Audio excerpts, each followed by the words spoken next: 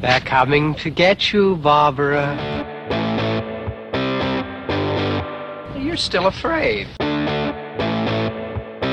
Stop it! You're ignorant. Hello and welcome to Night of the Living Academic. I'm Caitlin, your host and horror fanatic. And this is Matt, your co-host, a general movie fan, and a little less forgiving of the horror genre. Today we're here, we're continuing our clowning around, and we're talking about Terrifier. But I guess before we get into that, we wanted to cover some horror movie news, which just so happens to be about Terrifier. Yeah, pretty coincidental how this happens. Yeah.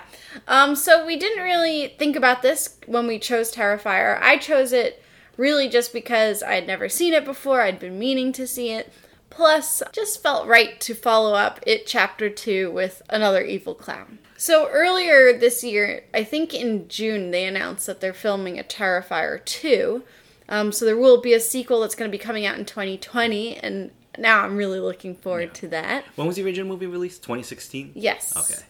But the other thing that happened more recently, which was earlier this month in September, David Howard Thornton, who plays Art the Clown. And pretty much the main character, or the main focus of the movie Terrifier. Yeah. He's been suspended from Twitter. And there's a whole hashtag free art campaign on Twitter right now to try to get him back. I was a little surprised because I assumed that he got suspended because of posting maybe some photos from Terrifier, something gory. Because I guess I got confused because I know the Soska sisters got suspended or maybe even banned from Twitter because of posting pictures from their upcoming film, which is a remake of a Cronenberg film, and the title of the movie is don't worry escaping from me right now. So wait, yeah, you're not allowed to post gore, or is it like NDA stuff like that he got in trouble for? Or what you thought they was getting in trouble for. Yeah, I thought he was getting in trouble for posting gore because sometimes that can, like, if someone reports that, it can then be led to suspension. I thought you were allowed to post explicit materials on Twitter. That's what I would assume, and that's sort of why a lot of horror fans are fighting against this, especially with the Soska sisters, because there's no way then for them to sort of promote themselves if they're not allowed to post gory photos. Right. But yeah, what happened with this, so David Howard Thornton posted on his Facebook page on September 18th, sort of an update of what's going on with Twitter.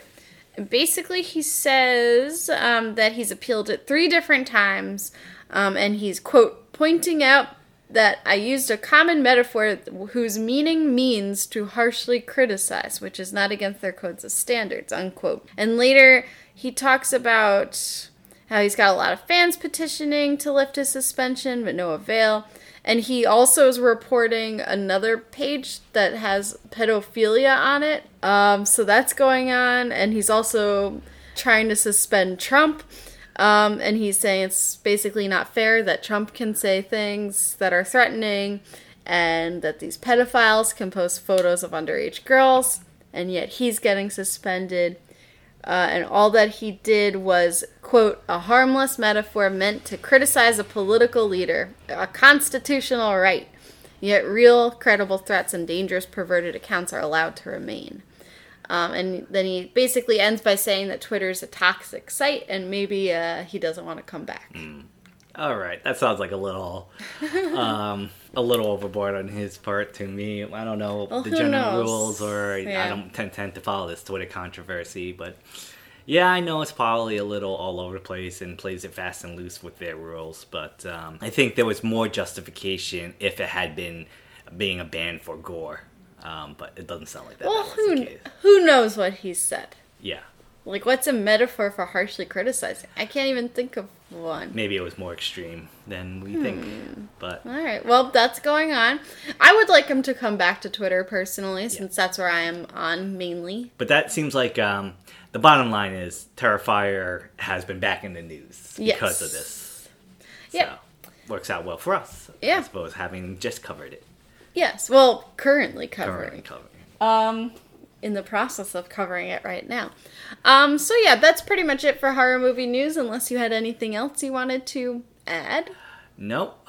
Just excited for these 2 upcoming movies, The Joker and The Lighthouse. So we'll hopefully be covering that in the near future. Definitely.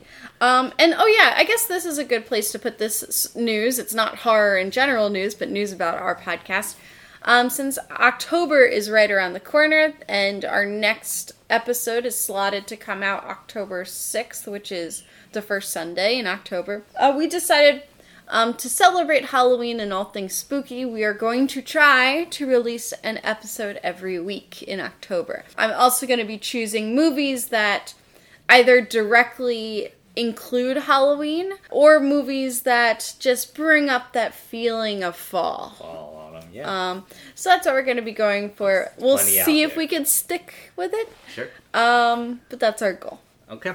Oh, you know what? I think this should also be a good time for me to tell the audience that I think we're pretty much giving up on our previous shtick of me bringing in one of my auteur movies every 4th movie, 400 Below as episode. We had fun talking about, but doesn't seem like anybody out there wants to listen to it, which is some fun, people did. There's some downloads. But you know what? I think this better focus ourselves, because there are horror movies out there that does crossover and a little bit more auteur, so we can definitely talk about those instead. Yeah. And I think it's too much of a leap to jump into, I was going to make you watch Nebraska next time, or The Bicycle Thief, but this is also getting me out of this. Yeah, you get out of it, so. Yeah, but I mean, if you're a listener and you really don't want us to get rid of that, let us know. Let us know. We'll do it for just one person. One person speaks up. We'll do it for you. And I'll say this now too, please leave us ratings and reviews on iTunes. I guess we'll say that at the end of the show too. Sure. So you probably guessed already, but we are covering Damien Leone's The Terrifier, which came out in 2016. And we're drinking today Southern Tier's Imperial Pumpkin, which I've already started drinking. We both already started drinking it. And this happens to be my absolute favorite of all pumpkin ales or pumpkin beers. So I'm glad we're starting with this. And another little note, I guess, that I forgot to mention about our weekly October episodes, we're going to drink a different pumpkin beer for those. So we're just doing pumpkin beers. I wanted to start with this one, my favorite, a pretty well-known pumpkin beer. But after this, maybe we'll get into more obscure pumpkin beers. Yeah. And of course, we like to try to make our beers relevant to the movie in some way, but let's just say this month might be a little bit more of a stretch trying to do it. But however... Well, pumpkins, Halloween, I mean, the movies October. will naturally match up kind of well to it. And that worked with Terrifier, too, since, I got a fun pumpkins. fact about Terrifier I want to talk about even before talking about the movie. Okay. It's not any spoilers at this point, but, this aligns well with the pumpkin ale. Apparently, the director didn't think there was enough of a Halloween feel to it, even though it's clear that they're at some costume party, some of the protagonists. So he actually CGI'd jack-o'-lanterns into the movie just to make sure the audience knew it's definitely Halloween time. Yeah, it makes me want to rewatch that scene, because apparently it's a jack-o'-lantern that's in the pizza place. Yeah, I remember it. Did it look CGI? No, it didn't. But, it was inconsequential to the scene, so I wasn't paying attention to it. It's important to give us that Halloween flavor. Yeah. I wonder how much money that cost to CGI a jack-o'-lantern. I would say not a useful Was it all lit up? I really don't remember details about that. I gotta look back. Yeah, keep an eye on it if you guys are going to watch that in the future. Yeah. So while we're enjoying this delicious pumpkin, Matt, you want to give us our plot summary of Terrifier?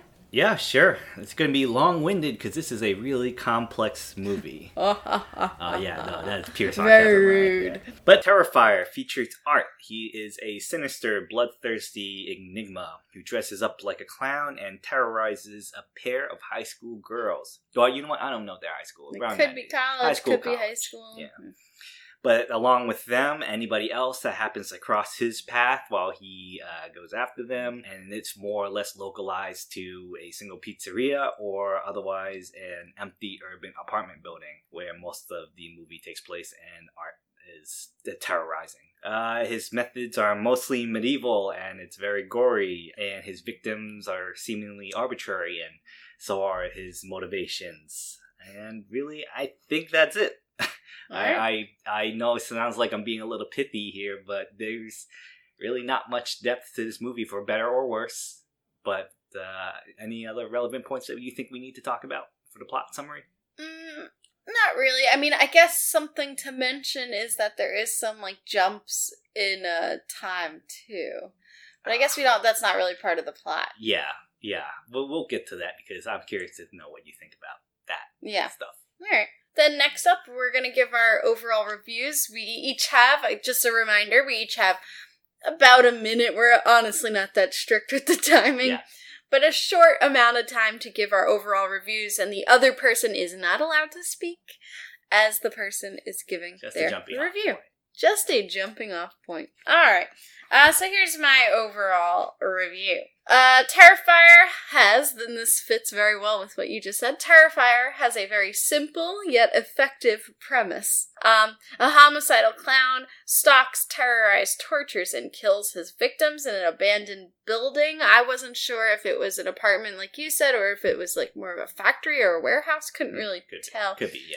Art the Clown, played by David H. Thornton, is what really makes this movie special, because he gives a really incredible and eerie performance. Mainly, the eeriness mainly comes from his real commitment to sticking in this clown or mime character. So everything he does, all his performance style he never gives up that sort of mime performance style. There's a lot of really great gore, really creative kills. And I think there were some fun homages to specific past horror films, but we could talk about that later. I'm not 100% sure if they were there or not, but I think they might have been. And also some fun homages to, like, campy 80s slashers in general. It felt like this was trying to be part of that sort of tradition. And plus it's set on Halloween, which is awesome because we get Halloween costumes, we get CGI pumpkins. Plus, it seemed also like it's set in New York, which is fun for us as native New Yorkers. And I was definitely shaken during and after this movie. Because I've seen so much horror at this point, I think I'm a little harder to have something get under my skin in the way that this movie did. I was actually yelling at our TV screen for a good part of the movie. And yeah, that's about it. I really enjoyed it. All right. Again, this is becoming a pattern where we have very similar views, but in opposite sentiments. Okay. So, for me, Terrifier is a really good representation of understanding why genre fans are genre fans. Because up front, I'm going to say it, this movie is ostensibly pretty garbage. Oh my god. Super amateur cinematography and lighting. I found the soundtrack to be extremely overwrought and overdone, and really bad dialogue at times. And of course, as you mentioned, there's basically not even an attempt at a story or plot. But the main attraction is Art the Clown, played, again, I'm going to say his name often because he's such an impactful presence in this film, played by David Howard Thornton. And he's really worth the price of admission. And it's not so much that he carries the rest of the movie on his shoulders as much as the fact that it's like the movie only really cares about spotlighting his performance in the first place. So it felt like the movie's actively trying to like tell the audience that it's like untethered to everything else and like almost that we should be ignoring it. And, that's a little refreshing in a way. But ultimately for me, it's not a good enough reason to ignore all the glaring mediocrity about all the other aspects of the movie. So I really enjoyed Terrifier. Crazy to say. I really enjoyed it. I would encourage other people to watch it, but I could also definitively say that it's not a good movie. Wow. Okay. Well, right off the bat, I guess, I want to ask you said that there's some glaring mediocrities. Yes. Could you talk about that, maybe? Maybe we'll start there. Well, it's the low budgetness, and it's not even just the low budgetness, because we've had this conversation before where you can make a good movie if you don't have the budget. You just got to know what your confines are. And plenty of movies have done that. And I'm not even saying that Terrifier does too much with too little of a budget. Mm-hmm. It's just that it just doesn't seem like the filmmaking skills are there. Mm-hmm. For example, I think the cinematography, like I mentioned in my kind of short review, the lighting is really bad. The lighting felt like sitcom lighting. Like everybody was like really bright. Like the main focus was like, it's got the shining bright light right on them. And it just made everything look like a soap opera to me. and just not framed thoughtfully most of the time. I think it does a little better when it has Art the Clown in the shot, because it knows like it's better at like the horror shooting, but like everything else, like the casual building up of other characters is I thought really bad. The dialogue was horrendous at times, I thought. Oh my God. I don't know if it's because the actors are a little less seasoned and maybe better actors could have handled it better, but it was trying to go for this like super casual, this is how everyday people talk thing, but like almost uncanny valley, because it was very clearly actors trying to act like this is how everyday people talk. Right. Where I felt like it could have been so much more effective if they went in a different direction, where it's like more a fictional version of the way people talk, or just streamline it. Like, we don't need these little like tiny little vignettes from these characters trying to show that they're like real people. Right. And I can't really point an example off the top of my head, but there's like a lot of times where I just felt like, especially the dialogue between the two protagonists at the beginning, Dawn and Tara, I believe their names are. Right. Two friends, and like the movie was trying to show, it's like, these are two friends, these two very specific types of girls, and has this friendship, and here's this really stilted and awkward dialogue that, you know, is supposed to represent that, and I didn't like it. In terms of plot, I don't know if we can blame the movie for not trying to have a plot, but the times they did try was pointless to me, and I think I want to dissect this a little bit more of you. It's like, why have, and audience should know we're in the spoiler zone here. Yeah. But in case you haven't watched it, it turns out that the movie begins with a victim of Art's massacre of this night, and it turns out that you think it was, I think the movie was trying to pretend that it has a recurring massacreist or whatever, but it turns out that the victim telling the story at the beginning of the movie was actually the final girl. Victoria. Yeah, Victoria. But like, what was the point? That was like not a shock. It was supposed to be like this impactful twist, but it wasn't. Like, it felt very underwhelming. And why bother trying to put that in? Well, for me, it really, honestly, that reveal absolutely did not work for me. Right.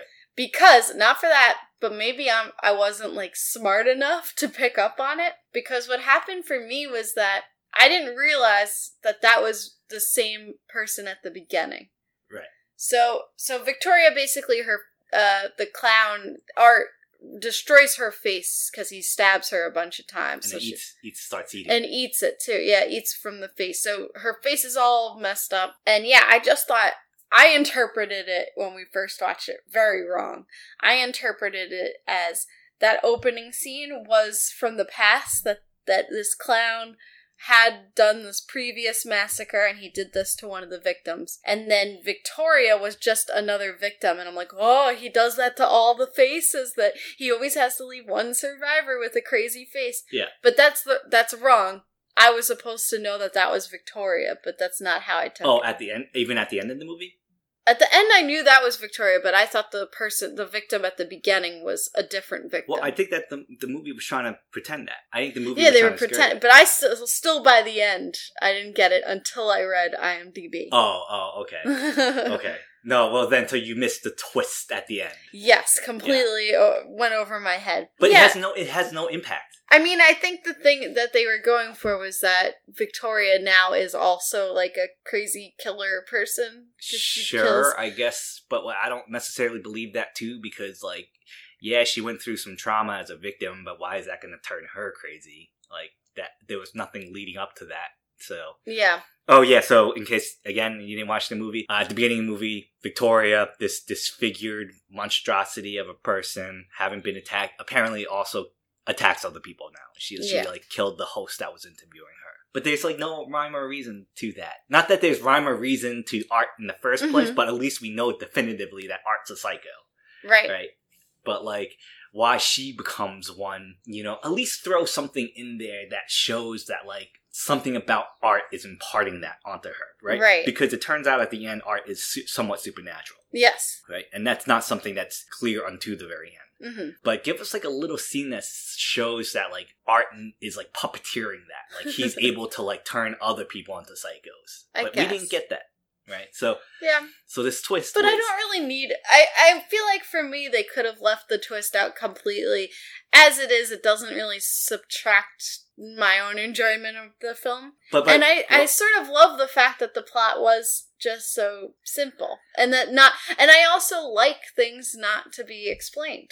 I think that's sort of creepy on its own, that like, oh, not only is her exterior changed by art, but her like interior self is now completely eviscerated. I disagree, and I'm not saying that I need things spelled out for me, but I think you need to have breadcrumbs there, and you could let people, but you can't like let the audience. There's a difference between letting the audience completely open-ended and like making sure that they're able to fabricate their own ambiguity. Right, for themselves. But this is different because it's not like an ambiguous ending. We know what is happening to her. We know she turns into, let's say, a psycho or a killer. Yeah, but we don't know why. And we don't know if art is puppeteering or not, if it's just like the trauma that made her go wild. We don't know what. But if the trauma is what made her go wild, then like that's just like a different thread that the movie wants to like go on, but that's not. It's pointless. Well, we'll see, because now the sequel's gonna come. The sequel's gonna come out, and she's listed in the cast. Okay, so there might be more explained in the sequel. I think that's really why that all happens there, because I think that plus the fact that Art escapes the morgue. Yeah, the morgue. That like those two things set us up for a sequel. But we shouldn't have to rely on a sequel to explain what the first movie was trying to do. No, I mean, I don't think that is necessarily like what the movie was trying to do. That's just like a small part of the movie, and I don't mind them explaining that later. No, I think it was a oversight by the director, who was also the scriptwriter, or maybe the editor. Well, no, I think it's like I don't think that was written in. I think he just thought that let's just put in a twist there because like horror movies always have twists. People like twists. And without really like thinking what is the impact and meaningfulness of this twist, because you agree yourself there is none, and you think it's it's just setting up that like this evil is continuing on into our next film. Well, I mean, there's not even at this moment when making this movie, there was like no guarantee that there was going to be a next film. It's not like this is part one of a Terrifier trilogy. So I don't know. I think sometimes horror movies can just end like that there is like an open space for further films, but without any sort of guarantee that they can make further films. Well, I think that's fine. I don't agree. Well, I don't agree the way this movie did that. I agree that I wish there was maybe, like you said, more breadcrumbs. But I feel like this is just such a small part of the movie that like, I can overlook it. But it's these like throwaway aspects of the movie, and like that's why a lot of it is like throwaway stuff, right? That's why I said the movie is like it doesn't care about anything except Art's performance. That's fine. That's a slasher movie. A slasher movie is going to be focused on watching these people die in strange, graphic, and interesting ways. And a really cool monster killer, and that's really all you need. The plot is secondary. It doesn't have to be like... Well, plot aside, right? Mm-hmm.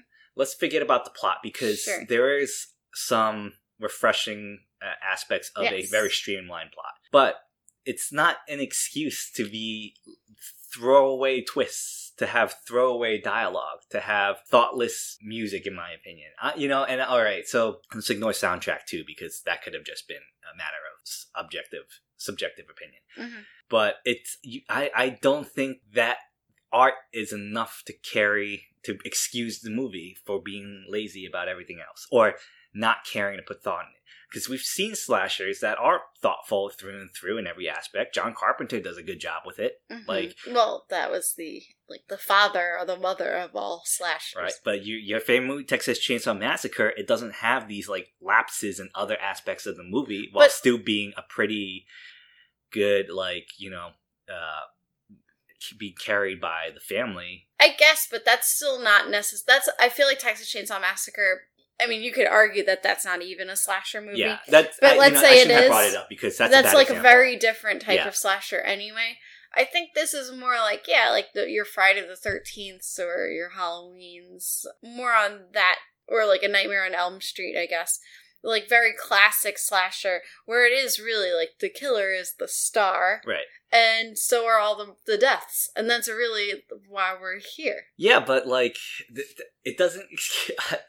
I know that, but I just don't think we can say that we can ignore everything else. We can't ignore everything else. But no one's going to this movie like, I really want some good dialogue, so I'm going to watch this slasher movie. It doesn't have to be good. It just has to be not actively bad. And everything else was kind of actively bad. I didn't find, at least the dialogue, I honestly don't remember the music, so I can't comment on the soundtrack.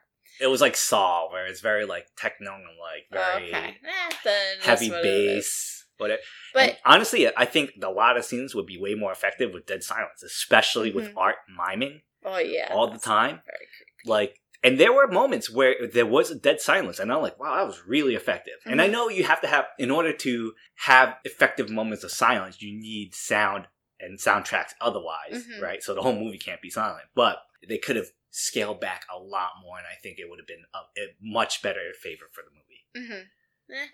I don't know. So, I think we maybe just agree to disagree here. Because I don't know. I didn't find the dialogue that distracting or bad even. This is one of the homages I think might have been there, unless it's just sort of a part of the slasher formula. But I was thinking a lot about Halloween and Laurie Strode's friends, who were not so great friends, who would joke like, I forget their names, but one of them was saying, Linda, I think, was saying to Laurie, like, oh, you're so scared of men. Oh, scared another one away. When she's trying to say that Michael Myers is standing over there. Oh, scared another one away. And the same sort of friendship is here between Dawn and Tara. Dawn is like sort of making fun of Tara's inability to get a guy, and then the same thing with Art being there, like, oh, your boyfriend, oh. So I felt, I don't know if that was a Halloween thing, or if it was a slasher thing in general, or just something I'm reading too much into. But I don't know, I liked all that. I really liked the Long Island pizza guys. Yeah, I didn't really hate anything. So, but like, the side characters, I felt like this, to me, the movie should have been, if you want to feature Art, right? Just even streamline the plot even more so than they did. They had, 4 different protagonists in this movie? It switched protagonists halfway through? I'd say like 2. Okay. And that's part of one of the things I really liked about it, because I felt like it was setting Tara up to be the main character, to be our final girl. She's the one that's having sort of a hard time getting with a guy, so she's got that sort of virginal thing, but maybe not as clear, but that sort of thing is going on. She's maybe a little more masculine than her friend is. So let me finish this point. And yeah, she's just set up so much. She's sort of the good girl because she doesn't want to drive drunk, and she's trying to get her friend home. So yeah, I thought she was the final girl. So then when she gets killed, that was really shocking and really effective, I thought. Because I just assumed she would be surviving at least until the end. Maybe they would kill her in the final scene. And then the surprise is that the final girl here, the real moral one, is the one that's not going out and drinking at all, but instead trying to stay home and study, and not do anything on Halloween. That she's the real final girl, Victoria. So I thought that was sort of a fun play on our normal traditional slasher rules. That was a nice, surprise. No, well, I think you're giving the movie more credit, and I made this comment many times already, that I don't think the movie is purposefully subverting that trope as you intended. I definitely think if it did, then it was not effective for me. I mean, it was effective because obviously it happened, right? I'm not saying it didn't happen. It's just like, and so what to me? And so what? Okay, so what? So you weren't surprised when I was surprised, but I didn't. Dawn? Or no, that's Tara. When Tara dies, I was surprised, but it didn't elevate the movie in any way. The surprise is elevation enough, I feel. Well, no. Well, I would have rather the movie ignore this final girl protagonist overall, and just make Art the protagonist of the movie instead, and just make him kind of the central focus point where he kind of goes on the killing spree, and just make everybody else the side characters. We don't need to pretend to have depth about these 2 final girls. No, it's not about pretending depth. It's needing the audience to be on the side of the final girl so that we're scared and threatened by Art. If we're on this, if it's just Art killing people we don't care about, that's going to make him far less scary and make us care a lot less. It'll just be like a video game, sort of like, yeah, go Art, kill all these randoms. I mean, you're right that it could turn like that. It could. But then I think a little bit a smarter script, a more clever way of doing things, they could have made it something truly innovative where you can not root for Art, but like follow him and somehow still like get some depth out of it as well. Mm-hmm. I feel like we followed him a lot more than, Well, I mean, let's change the discussion a little bit because I want the audience to know why we're talking so much about Art, because we both unanimously agree the performance by David Howard Thornton and Art the Clown is central to the movie and central to, at least for me, my personal preference, my liking of the movie. And so part of it is just the facial expressions and the way he carries himself. I think it's, I likened it to like almost like a drag queen.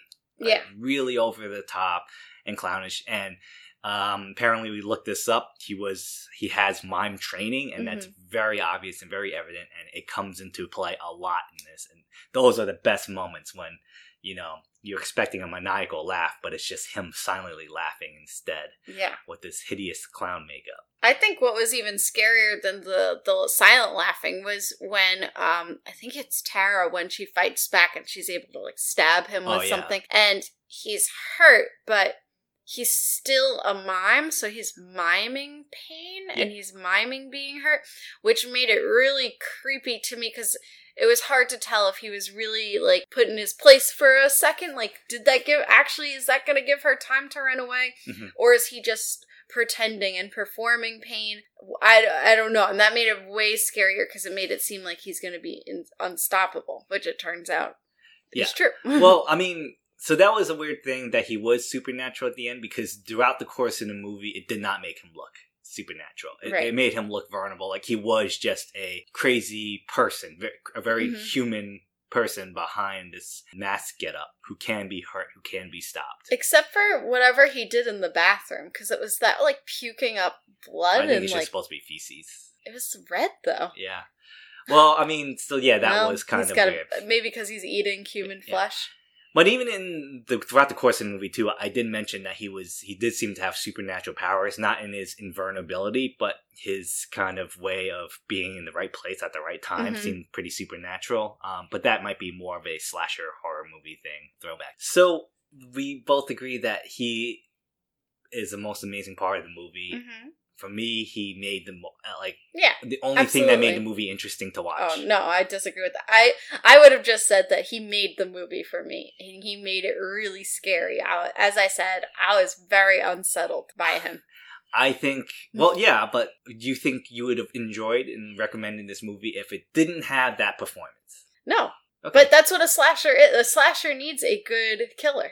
That's like the centerpiece of a slasher film. It needs a good killer, and it needs really good gore. And that's it. And that's it. This did an excellent job, I think, in doing what it needed to get done. All right, well, speaking of Art, since we talked about Pennywise last episode, and we liked Skarsgård's performance, right? Yeah. I just was wondering, Pennywise versus Art, a few questions here. So first of all, Pennywise versus Art, which one's scarier? Art. Why? Well, Art's like a maniac, and he's more also grounded. Like, I know we said he's supernatural at the end, but he did seem more just like a psycho that you could possibly run into on the street. And I think, the movie purposefully sets him up like that. So, just the fact that this could actually happen versus, a space alien monster being able to transform into whatever manifestation of fear you got. Like, yeah, that's, maybe I take it back. I don't think Pennywise was actually scary to me. But I guess maybe more about the performance then, I guess. Like, who gave the scarier performance? Art still. I think Art still gave a better performance. I think the miming is super uncanny and it's really, really unsettling for that regard. I think I have to go with that too. Although I did really like Skarsgård's performance, and it is creepy in its own right. I think maybe the issue is that movie didn't really give him a chance to really perform it.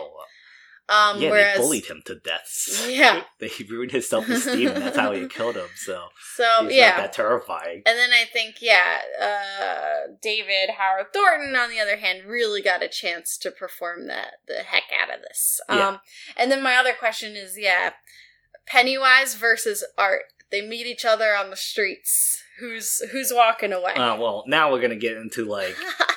big nerd discussions in terms of power levels, but I mean, it's got to be Pennywise, because unless Art can't even verbalize his, making fun of him. I guess he could vibe it really well. I think Art would win because Pennywise is fueled by fear, and I think Art is so far gone that I don't think he would be able to be scared. That's what I would. I think Pennywise would have no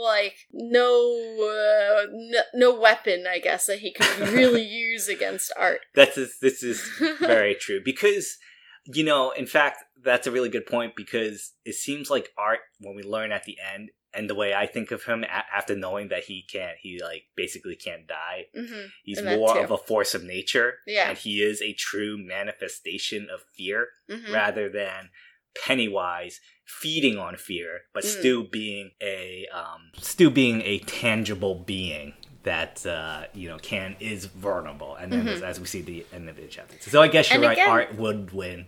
And again, too, like, this goes back to, like, cleaning up and, like, tying those little bows at the end and explaining everything.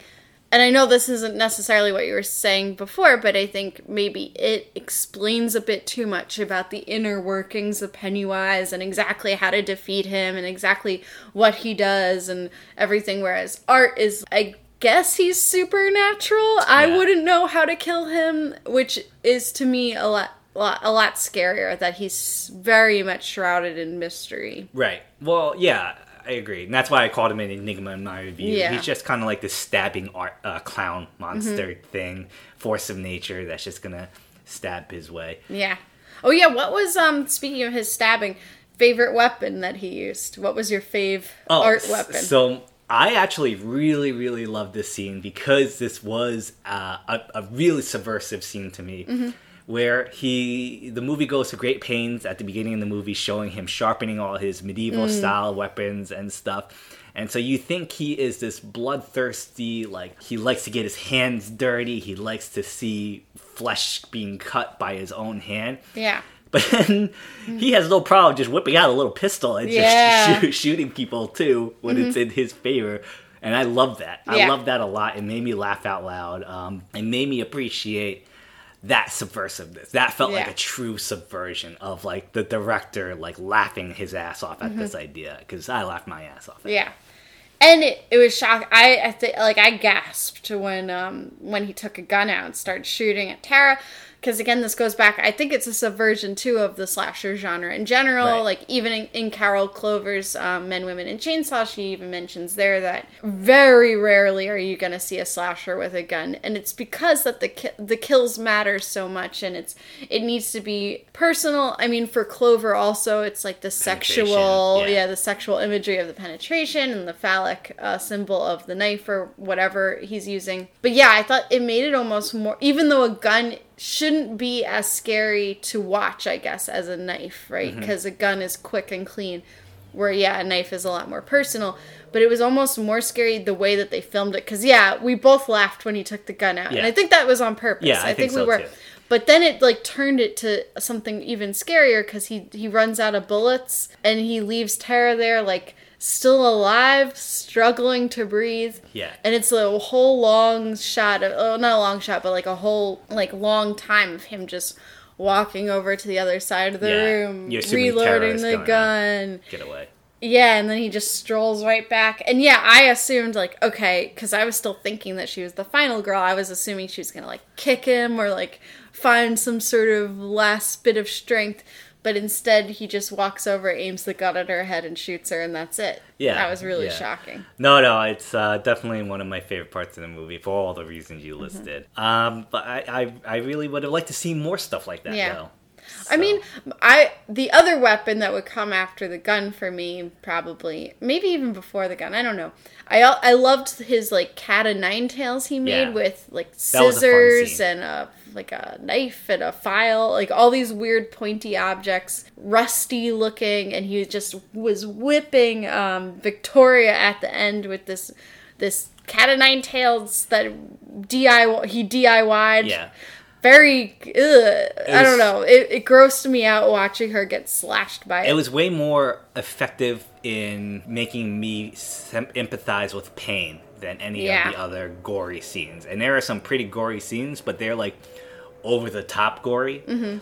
But it's more like this idea of death by 1,000 cuts versus like this vivisection that he literally does throughout in the movie and beheadings and whatnot. So I agree. I was going to mention that after the pistol, but the cat o' nine tails definitely was really good. Everything else actually is not even memorable, to be honest. Yeah. Like just random sharp things. The girl getting cut in half. Dawn getting sliced in half. Oh, yeah. It's pretty nasty. A chainsaw? I forget. Oh, no, just a handsaw. Yeah, and especially when he gets to her head and he's cutting through the skull. And, yeah, that part was pretty intense. Not as gross as Bone Tomahawk to me. Sure. I think Bone Tomahawk was actually way more I agree. visceral and maybe better practical effects too. Probably. I mean, Bone Tomahawk definitely had more money to do things. And I think Bone Tomahawk was taking itself seriously too, so it wasn't like this was sort of sexualized too. Yeah, and it wasn't like it was supposed to gross you out, but not supposed to be like getting under your skin. Where Bone Tomahawk's like this is happening to a real person that we're supposed to like know and stuff. So and then my last question for you here: that homeless woman character. Why do you think she was there? I was also going to ask you about why do you think they made Art supernatural, and then why does Victoria turn evil? But we sort of talked about that already. So my only other thing that I've been wondering is like, why do we have this homeless woman and her doll baby there?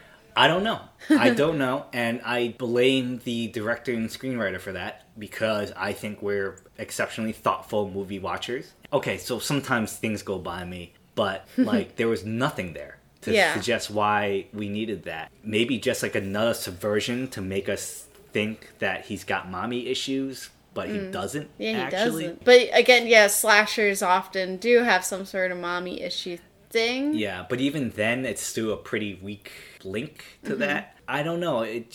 Maybe it just wanted to add to his menagerie of like weird side characters, which I would have been more for if they had more of them. That's what I'm saying. Where I think the movie would have been better. I would have preferred to see an art-focused movie with just this array of weird characters coming in and out, which it was starting to do, but just not enough of it to me. Yeah. That could have been fun. Right. Also, all three, so Tara, Victoria, and this homeless woman, all three of them looked, and maybe this is just me, but they all looked so similar to me that I had a hard time figuring out, like, who was who. Right. I definitely thought when he did a Silence of the Lambs thing and donned the homeless woman's breasts and scalp, I thought it was Tara. Yeah, me too. Yeah, for a long time. Well, did you have any, like, suggestions or ideas of why this crazy homeless woman was there? No, I guess I was sort of thinking similar to you, that maybe this is just, like, mommy issues. I guess she was sort of like I don't know. I guess it like fully fleshed out more for that abandoned building a little bit in the town, that there is like this homeless woman there. Although she had highlights, like professionally done highlights, and a very nice outfit that was very clean. Very pretty homeless woman. So yeah, I don't really know, I guess, why. Again, throwaway lines, throwaway characters. This is all it's talking about beginning. It's just like we just needed more people for him to kill. And then we got a creepy baby doll. Okay, but you can, like, for example, watching some Japanese horror, especially Takeshi Miike stuff, right? Where he's known to be, I forget what that brand is called, but it's like almost exploitation. Yeah. He just like packs it with like all these weird characters, and like they are on screen for just tiny moments at a time, but that's what they're there for, because it's not about them. It's about their fodder, right? They're fodder and just entertainment value. So, this homeless woman had one too many lines about trying to get into her situation where we should have been just fine with a homeless lady who talks to a doll thinking it's a daughter. Yeah. And just leave it at that. Yeah. Right? And move on with our lives. Watch, be another death. And it made me think, too, like, I wonder why they set up that whole thing with the rats and, like, needing to exterminate, like, they were going to blow in the poison gas to exterminate the rats. I was waiting for a moment when that, like, the gas was going to come in, that the extermination was going to begin while at least Tara was still locked in there, that the homeless woman, Tara, and Art would have had to deal with this poisonous gas coming through. Well, yeah, I wonder why the rats were there. I was waiting for some sort of thing that the rats would have done. I thought at one point I exclaimed, like, oh, the rats eat the bodies of the people he kills. That's why he's never caught. But that never really comes into play. I think they just needed a setting of like an abandoned building. I was thinking too, maybe Art would have used the rats as like in the book American Psycho, Patrick Bateman, there's like a real nasty scene where he makes a rat eat through a woman's vagina up to her head or something. So I was expecting some sort of sick, making a rat eat a human type of situation. Yeah.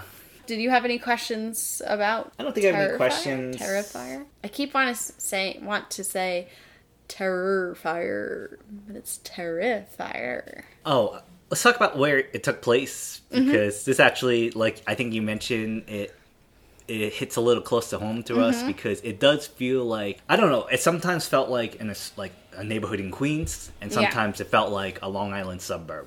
Especially at that pizza shop specifically, it felt like, any other pizza shop on Long Island. And all the accents, very Long Strip Island. Mall, I enjoyed that. Yeah, and I know I said it before, but it's those like kooky side characters that I liked. So the Long Island pizzeria owner, I thought he was a great addition. Yeah. His whole scene and the complaining guy. Those are the kinds of things that I want to see more of. And it's not just for this movie, but like in slashers in general. And I felt like slashers do that a lot. Just this one could have used that more. Sure. But yeah, it felt like Astoria, and after doing some research, maybe this is a little stalkerish, but we did find out that Art the Clown, David Howard Thornton, actually lives in Astoria. So. Yeah, which is where we used to live, so that was sort of cool. Yeah, so, Art, if you ever want to grab drinks with us, we'll come out and meet you. Yeah, or if you want to do an interview. Yeah. Although, I don't know, I feel like I'd be too scared to meet him anyway. It doesn't matter.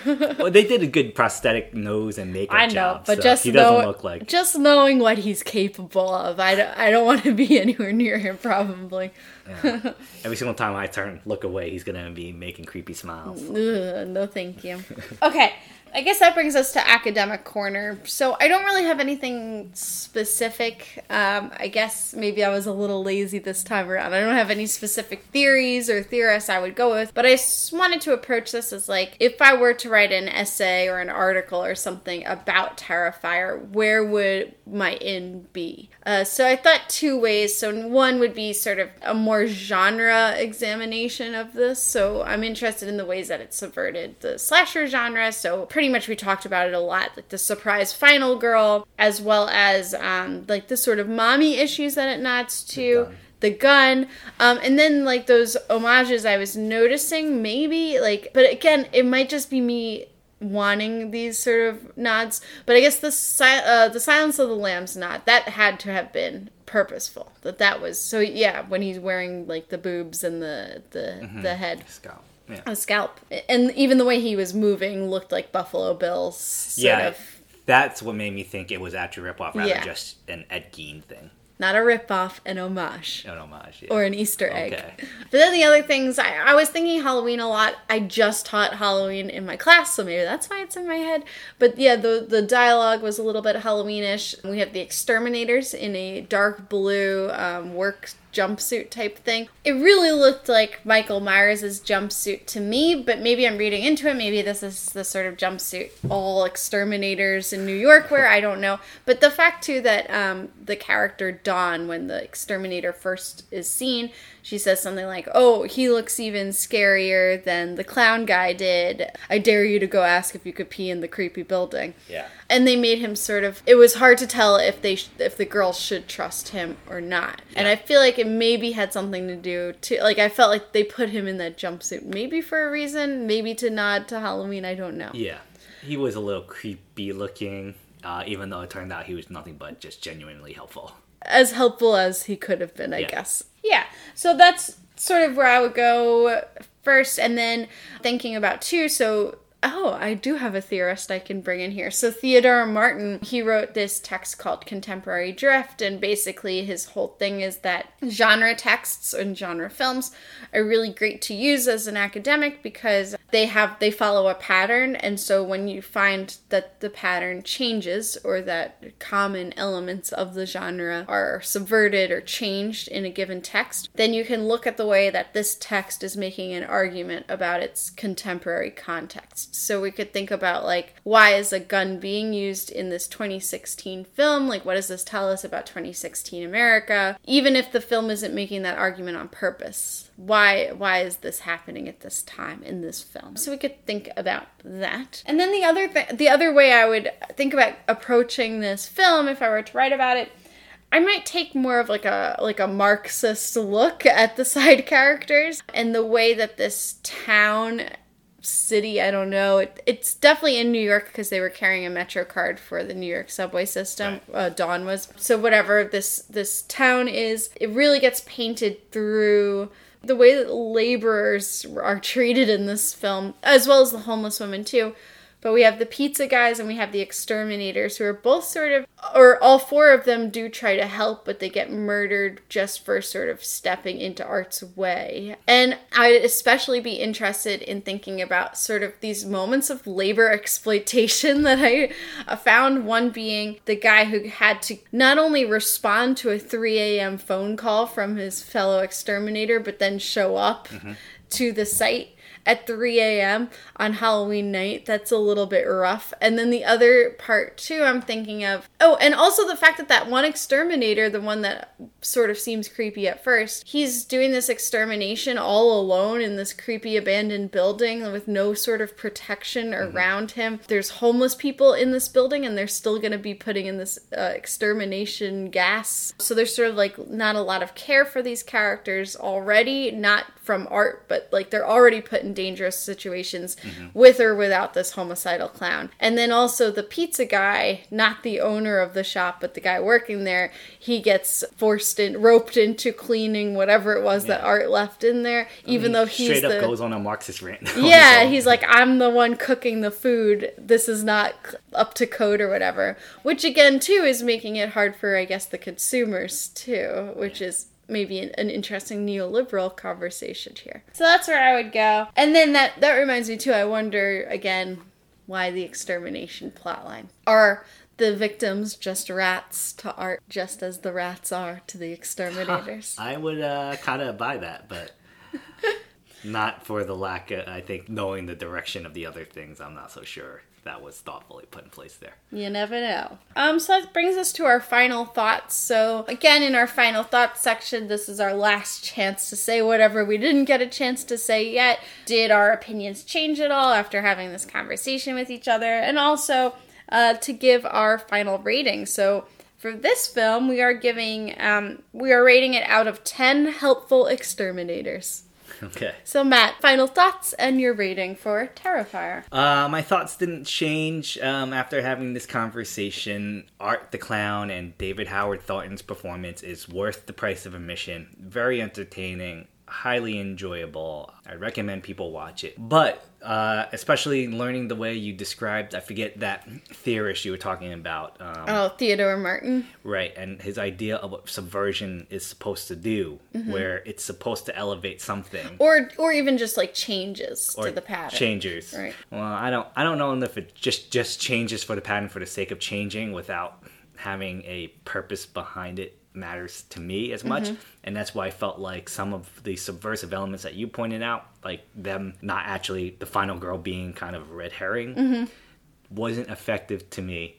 And I felt the twist wasn't effective to me. And it just felt like these throwaway motions for the director to use an excuse as substance. But there are moments that, like, using a gun is a meaningful subversion.